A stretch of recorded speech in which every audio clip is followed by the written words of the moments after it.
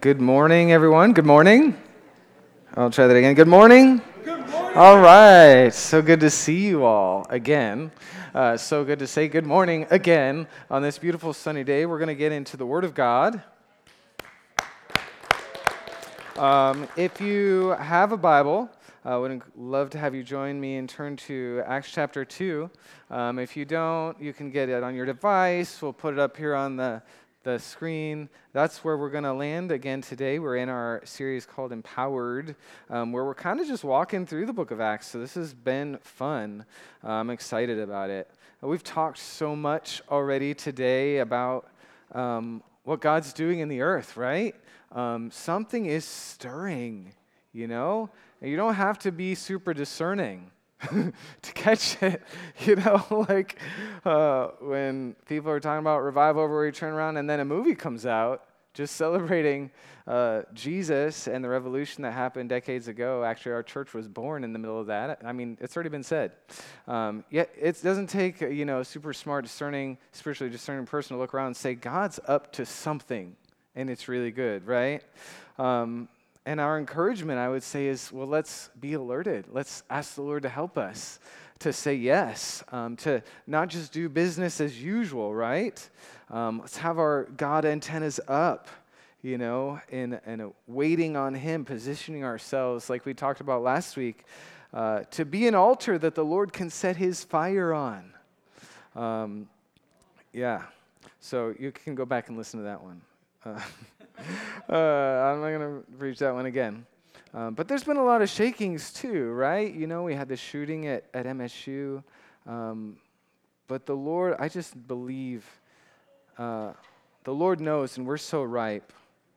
We're so ripe for what He has. And I love the posture of what many of you guys shared today even. And we're all at different places. I look around the room. We got some people who are barely in double digits, some of you who've lived a lot of life, some of us right in the middle.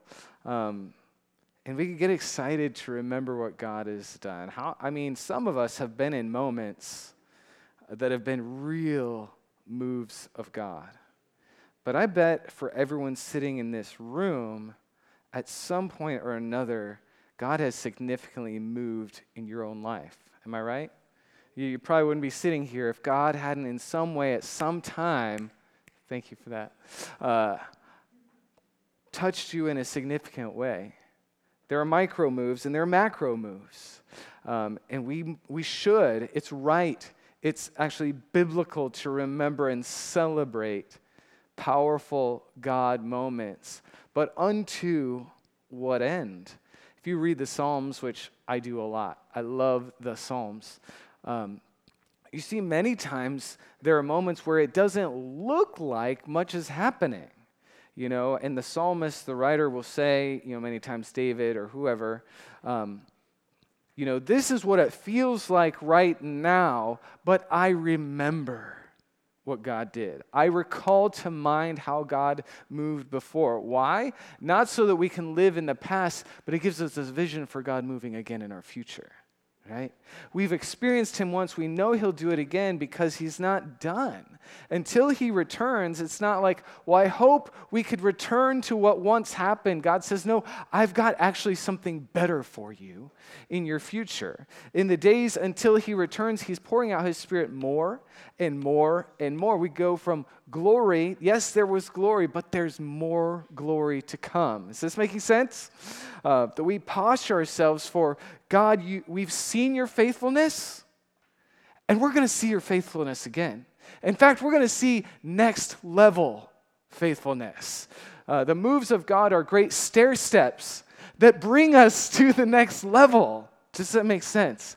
We stand here today, as we've testified, on a level that the Lord built, and He's inviting us to the next step. Is this making sense?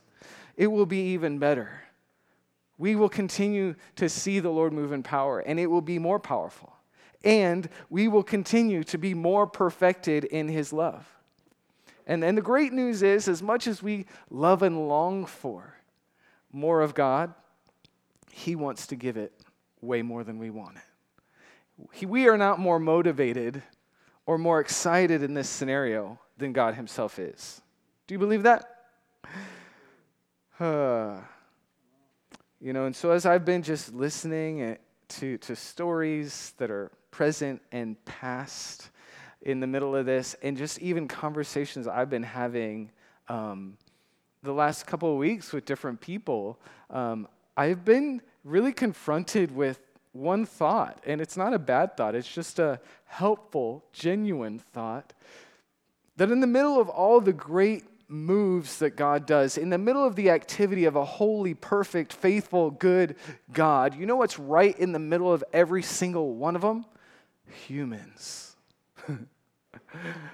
Very human humans, like you and me. I don't know about you, I'll just talk about me. In seasons of my life when I've been younger and a little more naive, and I could tell stories about just some really amazing ways the Lord moved in my college days, about 20 years ago. But even looking back on that, I realized we were very humans in the middle of the moving of a very holy God. And I think in my young mind, in zeal, I always thought somehow if the God is moving in power, then we're going to be so perfect in the middle of that. We're going to be so beautiful, so glorious, and we are, and yet we're still us. And so we look back at stories and we look at today, and from afar we celebrate, and wow, how beautiful, how awesome, how glorious, how heavenly, how marvelous. And then you get up a little closer and you start looking at the people and you're like, oh, I don't know. You know what I mean? And that's just the way God loves to work. He uses weak human beings like you and me, which means, you know what? We're qualified. It's not the spiritual superstars. It's not those who've got, and we talked about this the last couple weeks as well. I feel like I'm repeating myself. It's not those with all the training that are qualified. It's every believer, every weak human that says, Jesus, I love you, Jesus, I follow you, is invited to be a part of what God is doing. Amen? So Acts chapter 2, the whole book of Acts is about the birthing of the church. We looked at that the last couple of weeks. Can sometimes be intimidating to look at, for me, I'll say, as a church leader, because you're like, oh my goodness, this is amazing. And sometimes you can look at the beginning of Acts chapter 2 where the Holy Spirit came and there's wind and fire and noise and tongues and 3,000 come to the Lord in a minute. You feel like, geez, we're not really measuring up to that standard right now. It's so easy to see how we're not there yet. But I think the posture the Lord wants us to have is to be hungry for more. To expect more than our current experience. God's in the middle of it. So we're going to continue. What happened after that glorious, powerful, earth-shattering, history-making, age-shifting day of the day of Pentecost? That's what we looked at last week. Everything changes that day. And we talked about how it was really a people saying yes to the promise of God, who positioned themselves to be expectant and waiting, and God came. That's a kingdom paradigm. God makes a promise, we believe him, he does it. And then that's what they did. But what happened in the aftermath, that's what we want to look at today. And so the title of today's message would be A People of His Presence, Spiritual Family. And we've talked even about that today. But let's pray as we get into the Word of God. God, we thank you for your word, that it's living, that it's active, and that you are here right now speaking. I ask that you give us eyes to see, ears to hear, and hearts to receive. Would you grant us a spirit of revelation, and would you call us into your purposes for such a time as this? Would we be a people, as you've ordained us to be, a people of your presence that can be a part of what you want to do in our world today? If you agree with that prayer, you can say amen. So we're jumping in right at the tail end of that one glorious day when the Holy Spirit first arrived. Now, spoiler alert, he didn't leave. So the story continues. Acts chapter 2, starting in verse 42. Again, and this is right after it said, and Peter preached, 3,000 came into their number that very day. Well, what happened in the aftermath? Verse 42 says this: they devoted themselves to the apostles' teaching and to fellowship, to the breaking of bread and to prayer. And everyone was filled with awe at the many wonders and signs done and performed by the apostles. Verse 44. All the believers were together and had everything in common. They sold property and possessions to give it to anyone who had a need. And every day they continued to meet together in the temple courts. They broke bread in their homes and ate together with glad and sincere hearts, praising God and enjoying the favor of all the people. And the Lord added to their number daily those who were being saved. Wow. And this is just the beginning of the story. This is just the beginning of the beginning of the church that we're reading about. But again, and it's not a formula, but there are kingdom paradigms that the Lord gives us from what he has done and what he has spoken. So after the Holy Spirit had come in power, this was their response. Again, what had happened on that day that changed everything? Well, something that had never happened before. The person of God came to dwell inside human beings. That had never happened before. The person of God, the Holy One, came into human vessels to live and to dwell, not just for a moment, but to stay. That all who call on the name of the Lord would be saved and be filled with the person of God, the power and the person of the Holy Spirit. This was a new age on the earth that happened that day. So it said all of them, in Acts chapter 2, in the beginning of the chapter, all of them received this. All of them received the power of the Holy Spirit. Every individual had been empowered by God with his person, with his presence, to be a witness, to bring witness of a kingdom reality that belongs in heaven but had come into earth. Is this making sense? And so each individual is now empowered and indwelt. But at the same time, they couldn't get away from the reality that they understood that it was as they had come together that the Lord was present in their midst in a powerful and unique way. And it almost seems, by reading this passage, they're together all the time, every day, that they couldn't get enough. They couldn't get enough. They'd had this amazing experience, and many would like to say, well, that was then, and that's what happened then, and thank God for that, and here we are now. It was the beginning, but they knew there was more, and they couldn't seem to get enough. And so you see them in this rhythm of being together before the Lord, being in the Lord's Word, sharing meals together, all these things, because something in the being together became a container that though each individual carried the presence of God, there was a manifestation of the power of God when they were together. Is this making sense? And it's true that we individually, all of them, every single person, not one left out, received the power and person of the Holy Spirit to fully be a witness in their world.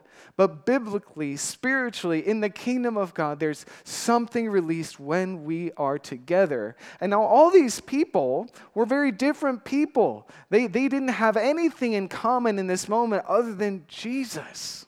When they had gathered together in that room, it was because he made a promise. He spoke to them even before he left the planet. Before he went to the cross, he said to his disciples, hey, I'm going to send you the promise of the Father. The Holy Spirit is coming. He said that. John chapter 14, 15, 16. And then, you know what he did after making the promise? He went and he gave his life. He was died, buried, resurrected, and then ascended into heaven. So he then made provision for them to become holy as he was holy, to them to come into the kingdom, to be cleansed of all unrighteousness and become the righteousness of God. So he made a promise, and he made provision, and they pressed in, and they received it together. This is a kingdom paradigm. Are you getting it? But what brought them together was one thing. Him. That was their affinity point. Following Jesus and the presence and power of God in their midst. Because the Bible says we are individually being built together to become a dwelling place for the presence of God. You have him in you. You have him living in you. He indwells you, but he also works through you and comes among us in a holy and sacred way when we're together just like this. Ephesians chapter 2 says this, consequently, and he's talking in this context about very different people, Jews and Gentiles, who are very divided naturally. They had nothing in common with each other. They didn't actually want to hang out together. But Paul says this about the believers. Consequently, you're no longer foreigners and strangers, but fellow citizens together with God's people and members of his household. Verse 20 says this, built on the foundation of the apostles and prophets with Christ Jesus himself as the chief cornerstone. And this is the part I wanted you to see, verse 21. In him, the whole building is joined together and rises to become a holy temple in the Lord. And he goes on, verse 22, and in him, you too, you also are being built together to become a dwelling in which God lives by his Spirit. Well, I thought he lived in me. He does. But this says he lives in us together, that we together are the temple. You know what the answer is? Yes. Does he live in you? Yes. Does he dwell among us? Yes. It's both and you may feel like sometimes, even as you look across this room, it's just a small grouping of people, but think about the church worldwide. But even in this small room, you might look at other people and feel like a stranger to one another, alien to one another. We're so different. We don't have much in common in this room. But God says, I'm making you together my dwelling place. What brings us together? It's not our politics. It's not our ethnic backgrounds. It's not our socioeconomic, I can't say that well, socioeconomic status. It's not our personalities. It's not our age group. It's not our status in life. We love to gather around those things, don't we? Like we're always looking for my people. I want to be with my people. And we look around and you're like, these are just not my people. And yet he's using us together to build a dwelling place for himself, because it's not about any of those things. It's not about your affinity group. It's not about your stage in life. It's not about your age, your profession, your skin color. It's about him. We come together. We're in this room together because of him. We're built around him. Those temporal realities will change in a moment. Like Tim was talking about, 50 years will go in a moment. Eternity will be here in a moment. And all those things that seem so important. I just really wish there was more of me around here. More people like me around here will change in a moment. Because the point of it isn't that, it's him. The family of God that he's brought us into is eternal. The housing of his presence, the temple of God being us, is eternal. It's forever.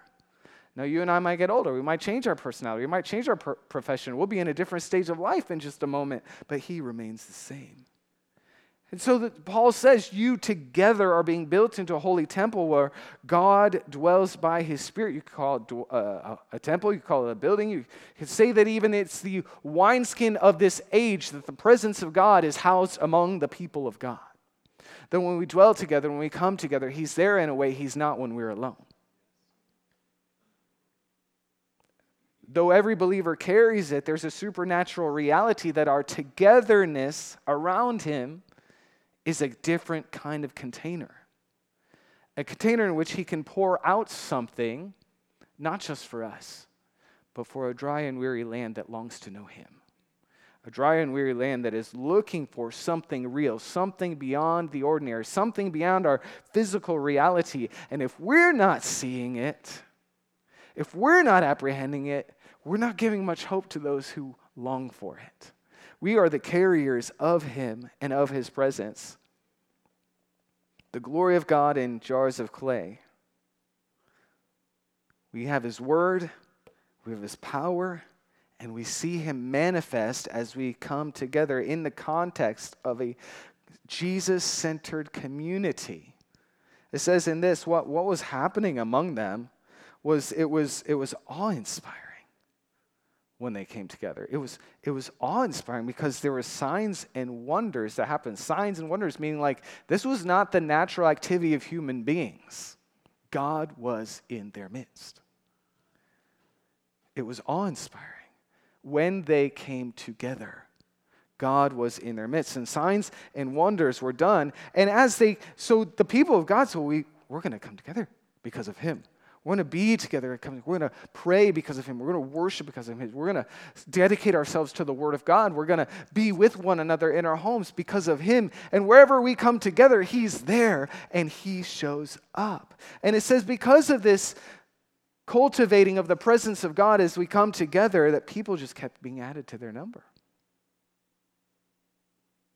Because there was a supernatural people, a presence-centered, promise-driven people, and it was obvious that God was in their midst.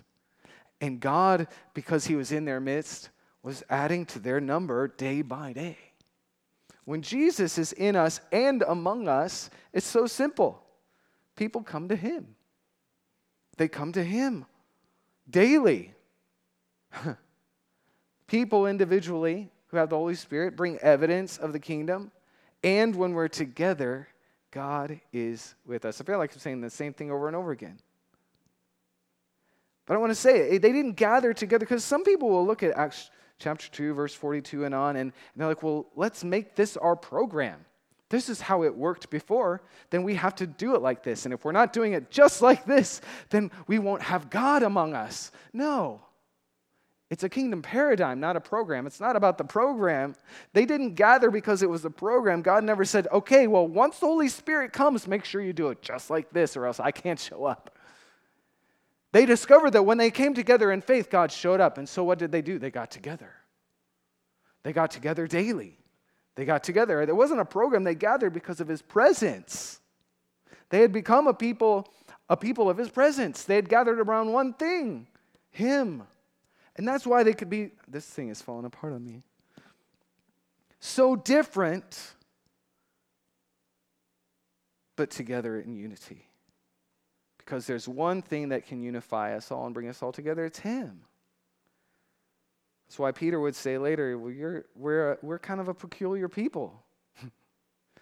There's no other reason for us to be together except him. 1 Peter 2 says that as we come to him, Jesus, the living stone, rejected by men but chosen by God and precious to him, you, every individual, like living stones, are being built into a spiritual house.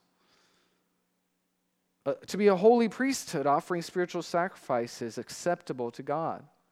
Skip to verse 9. It says, but you're a chosen people, a royal priesthood, a holy nation, God's special possession, that you may declare together the praises of him who called you out of darkness into his wonderful light. Once you were not a people. You had nothing in common, but now you are the people of God. Of God. Once you had not received mercy, but now you have received mercy.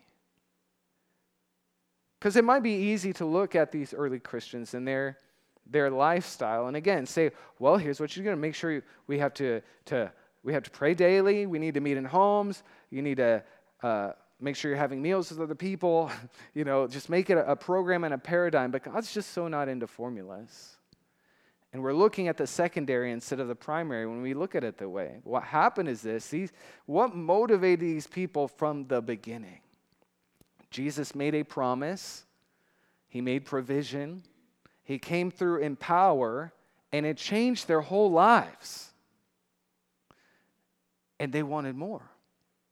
It wasn't about the ways they gathered, where it was, how they did it. It was all about him.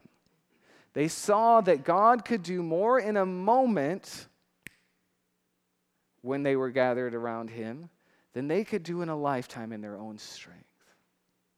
That God's activity, drawing them together, made an opportunity for him to pour out more power and keep drawing more people to him.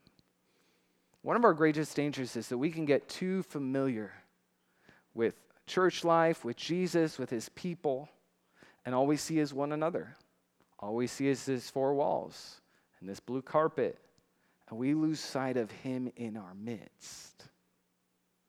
What they had that changed everything was an awe of his presence among them and an expectation that every time they came together, he was there. And that every time they came together, there was more. Think of all you've experienced in your lifetime in God. Do you really think that's it? When you look at a holy, glorious, eternal, unlimited God, do you think you've experienced it all? The answer, obviously, is no. Then you should come before him expecting more. You should come into his presence with arms, heart, eyes wide open. What will you do today? How will you surprise us with the more? We have not seen it all. And it's not dependent on you. It's dependent on him. His presence is everything. And now it can't always necessarily be quantified or measured. How do we know? How do we get there? Well, that's the kingdom paradigm. He's made a promise, just like he made to them. And when we press into the promise, believing he'll meet us in power because he's made provision. And we expect him to do more, he will do more. If you expect to just come and do church, you know what you'll get?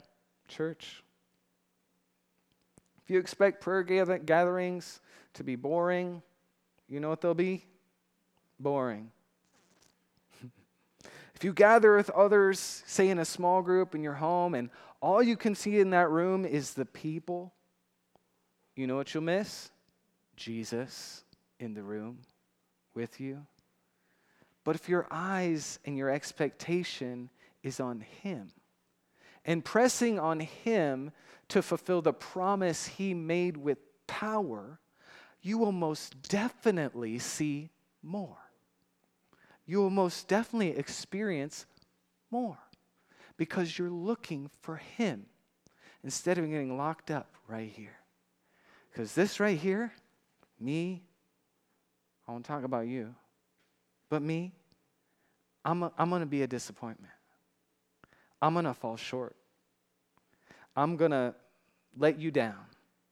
And if all you have is me, you should go home. But if Jesus is in our midst, and we haven't seen all of him yet, then we know there's more. And when we come together, he will manifest more in our midst more when we expect him. I get it. It's a fight sometimes to show up here or to show up at a prayer meeting or to show up to your small group. But what if you changed your posture, your mindset? Because we get so locked into, well, I remember what happened last time, and I remember how this was and that was, and I think I know what to expect. What if you shifted your posture? Well, I'm coming again. And my expectation isn't what happened last week or the week before, whether it was awesome or awful. I'm expecting one thing, Jesus. Because Jesus is here. He's here right now. I don't know what he's doing, but I know he's here. I don't know what his plans are, but he's here. What if we expected that? Because it's real. I don't even have to make it up. You don't have to work it up. But if your expectation is that his promise is true, that his faithfulness is real, then you know what you'll get. You'll get the faithfulness of his promise coming through. That is the only thing they had when this thing began, was a promise. And they believed it. And they gathered until it came. And then once it came for the first time, they said, let's not stop. He promised power that we haven't seen before, and we've seen a whole lot in one day, but I just don't think God is limited by the first day. He changed everything. What will he do next? I just want to say this. If your desire and your posture are to see more of him, you will. I want to guarantee you that. No one else in the room may, but if your posture is to see more of him, if you desire more of him, you will always get it. In fact, Jesus made a promise. If you ask for the Holy Spirit, you know what you're going to get? Oh, Holy Spirit. Luke chapter 11:11, one of the best promises in there. You ask for the Spirit, you get it. Well, I didn't feel anything. Did you ask in faith? Then you got it. What do? Ask again. You think you got all of it that one time? I don't care how big your experience of the Holy Spirit was that one time. You think that was it? Ask again. And you know what you're going to get? More. Ask again. You know what you're going to get? More.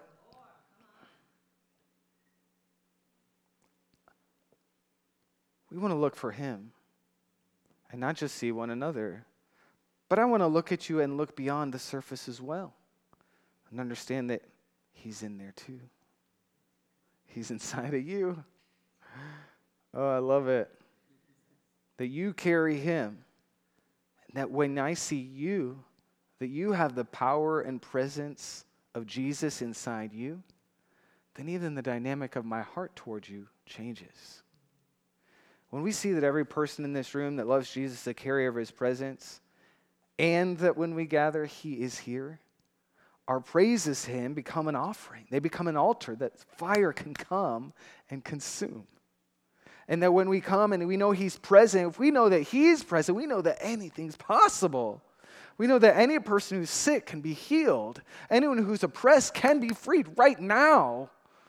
If we just believe, if we just ask. If we ask for the Holy Spirit, we get the Holy Spirit. Oh, will the Lord raise our expectation? Will the Lord get our hopes up? Because he is more than able to fill. More than you could even imagine. When's the last time you imagined? So it was a whole lifestyle that began when God showed up in their midst. It impacted their daily routines. It changed their perspective on the world around them. Like, well, we got to pray. We got to come together in the temples every day. We got to worship him because when we're together, he's there. We got to come together because he's there. And I want to stop there, and I do need to close. We're getting a little late today.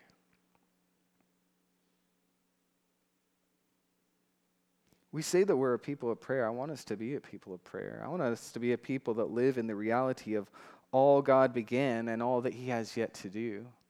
I want to see his power manifest among us, through us, all around us. And I want to see our community coming to Jesus daily, don't you? I want to encourage us today in all of that. I want to highlight to be a people of prayer. We say that, but we actually have to do it. You want to see the power of God, you actually have to ask for it. Don't let somebody else ask for you. You have a heart, you have a mind, you have a mouth. You can talk to Jesus. And it can't just be a drive-by prayer here and there. You don't just let someone else pray for you. Just drive by. Well, I hope you do what you want to do, Lord Jesus. We got to have time where it rearranges our life in a way. That we're gathering with other people with an expectation of God. That's what it means to be a people of prayer. It's a bit of an interruption sometimes into our own daily and weekly rhythms. Why? Because we are the people of God. We're followers of Jesus. Prayer is what we do. He said his house would be a house of prayer.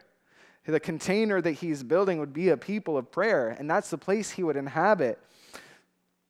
When I first got onto the MSU campus, before there was the House of Prayer, the Furnace Prayer movement, it was because this church started there that I got on campus.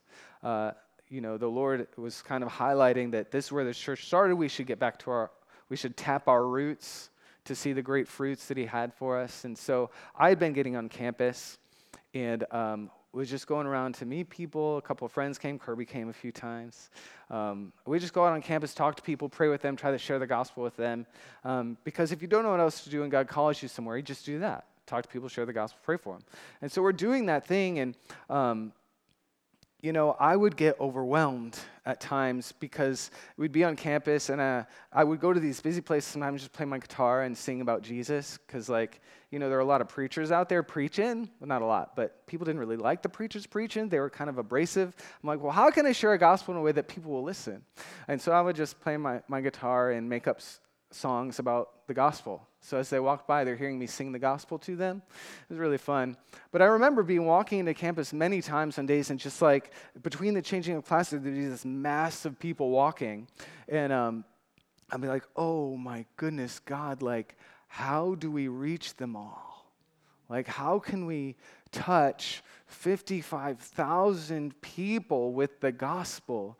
Because I know that's his heart. I know that's his desire. I know that's why he's called us and so many more to be on that campus.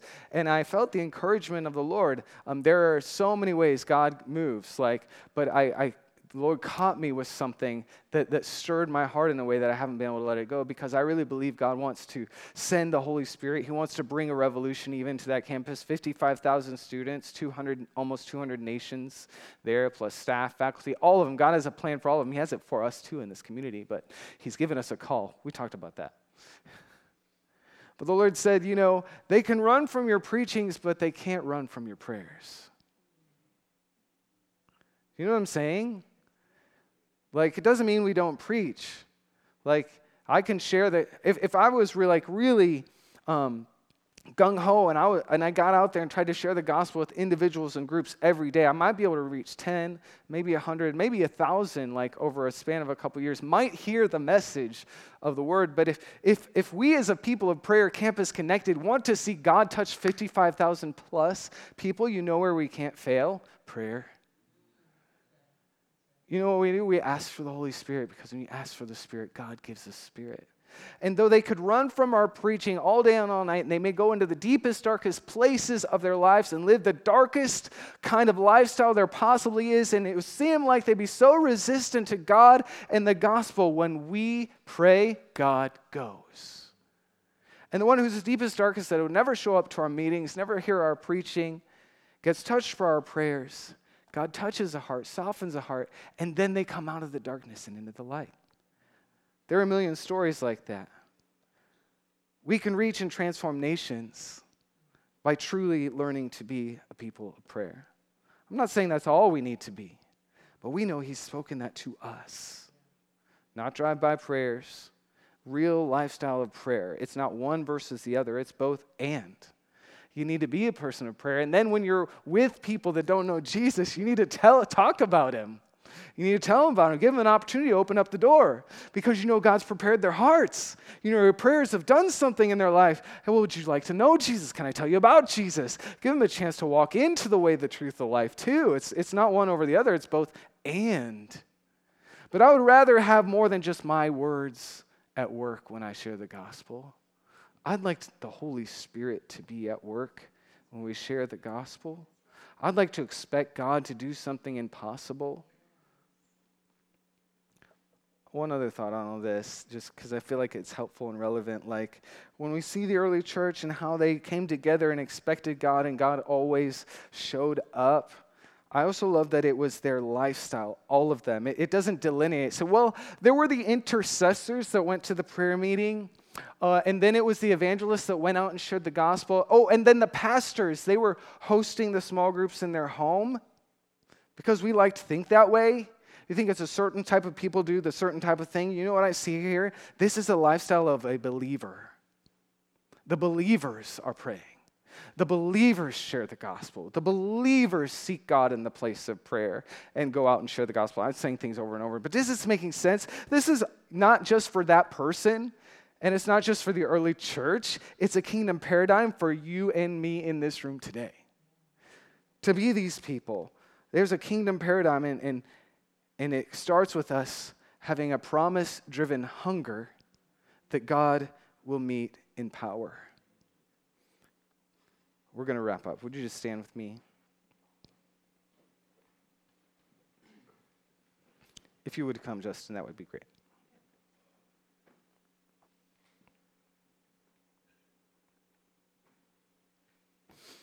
I love today that even in our little spiritual family, we are so diverse. We're so different. I was talking to somebody this week, and I was like, our church is not huge, but we got a lot of different kinds of different people in the room. And I think Jesus just loves that. And look, we're not perfect, are we? We mess up all the time. We don't always love each other well the way we should, but we're present. And when we gather, God is present. Right now, He's present. So the message for all of us, you might be 2 weeks old in Jesus. You might be 5 decades old in Jesus. We're all in the picture, right?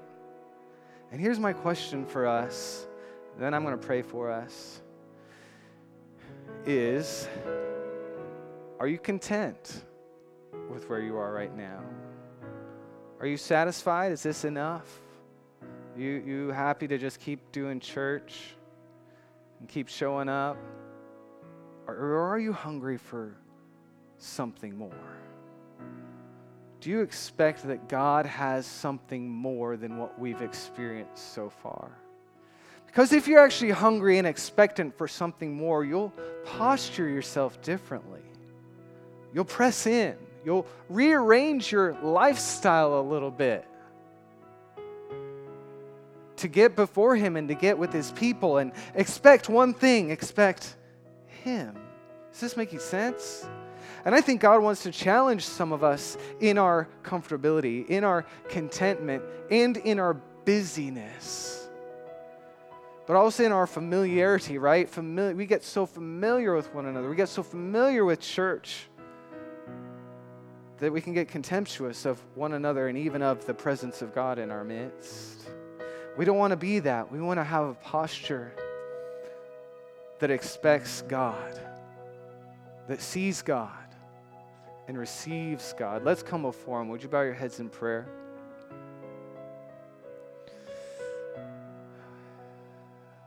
Oh, Father, we bless your name. Jesus, we thank you that you are right here, right now in our midst.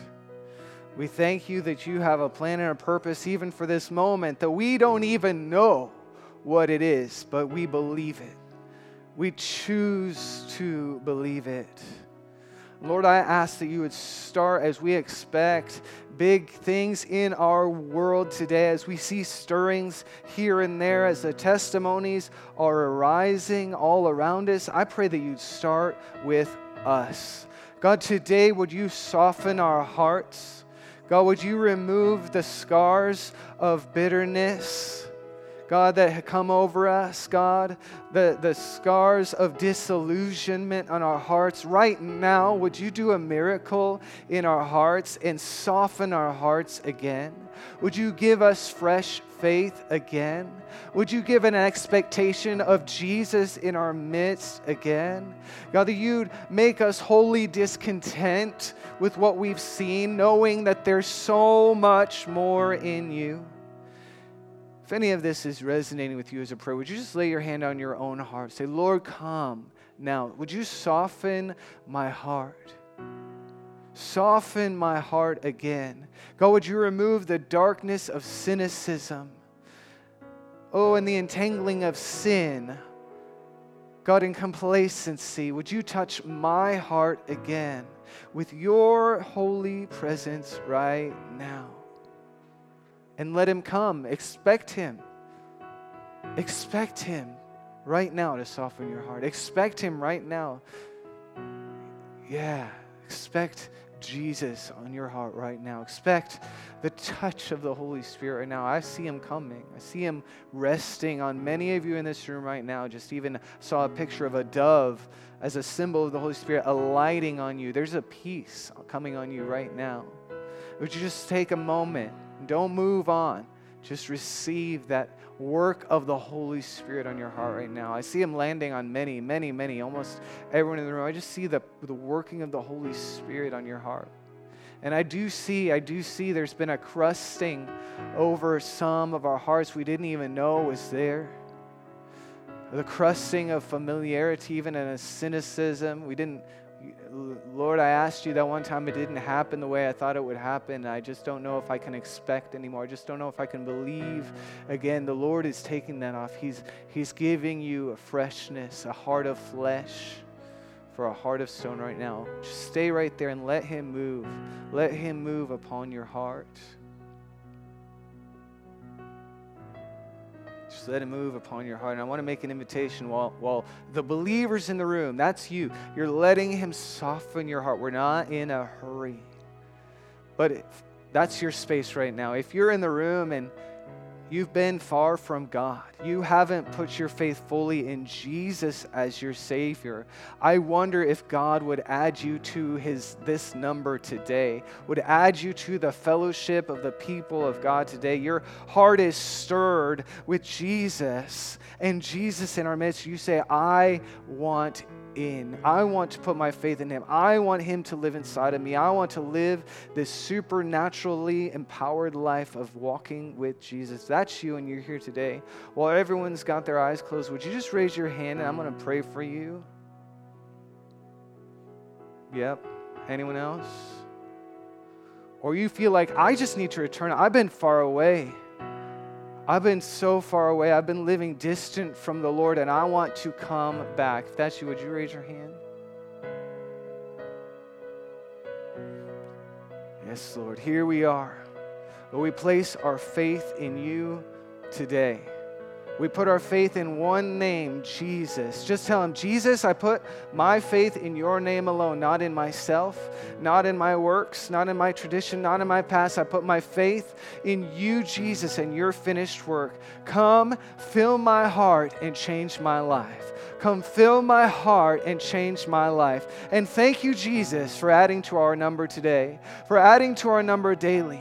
And Lord, for all of us, would you build in us eyes to see, ears to see in the Spirit. God, would you give us a holy expectation in these days to come? Would you continue to fill us again and again and again and again? And as we close, would you just, if you're willing, put your hands out in front of you. And this is how we're going to end. Just a simple prayer. We're not finished with this today, but we're going to finish this moment this way. Put your hands out before you in expectation. We just say, Holy Spirit, come. We ask for the Holy Spirit. Actually, would you just pray that? Lord, I ask for the Holy Spirit. Lord, I ask for more. Lord, I ask for your activity in my life, more than I've seen before. Come, Holy Spirit. Come, Holy Spirit. Maybe just say that a few times. Come, Holy Spirit, because every time He says yes, every time He says yes, come, Holy Spirit, fill my life again. Fill me to overflowing. Come, Holy Spirit, rearrange my inner workings. Come, Holy Spirit, give me a vision of Jesus. Come, Holy Spirit, empower my life again. Give me eyes to see you. Give me faith to expect you. Come, Holy Spirit. And that's my prayer, Lord, that you'd come right now. I pray that you come tomorrow. I pray that you come in our households. I pray you'd come in our workplaces. I pray you'd come in our families, in our finances. Come, Holy Spirit, in our relationships. Come and do what's in your heart to do. Come, Holy Spirit. Come, Holy Spirit.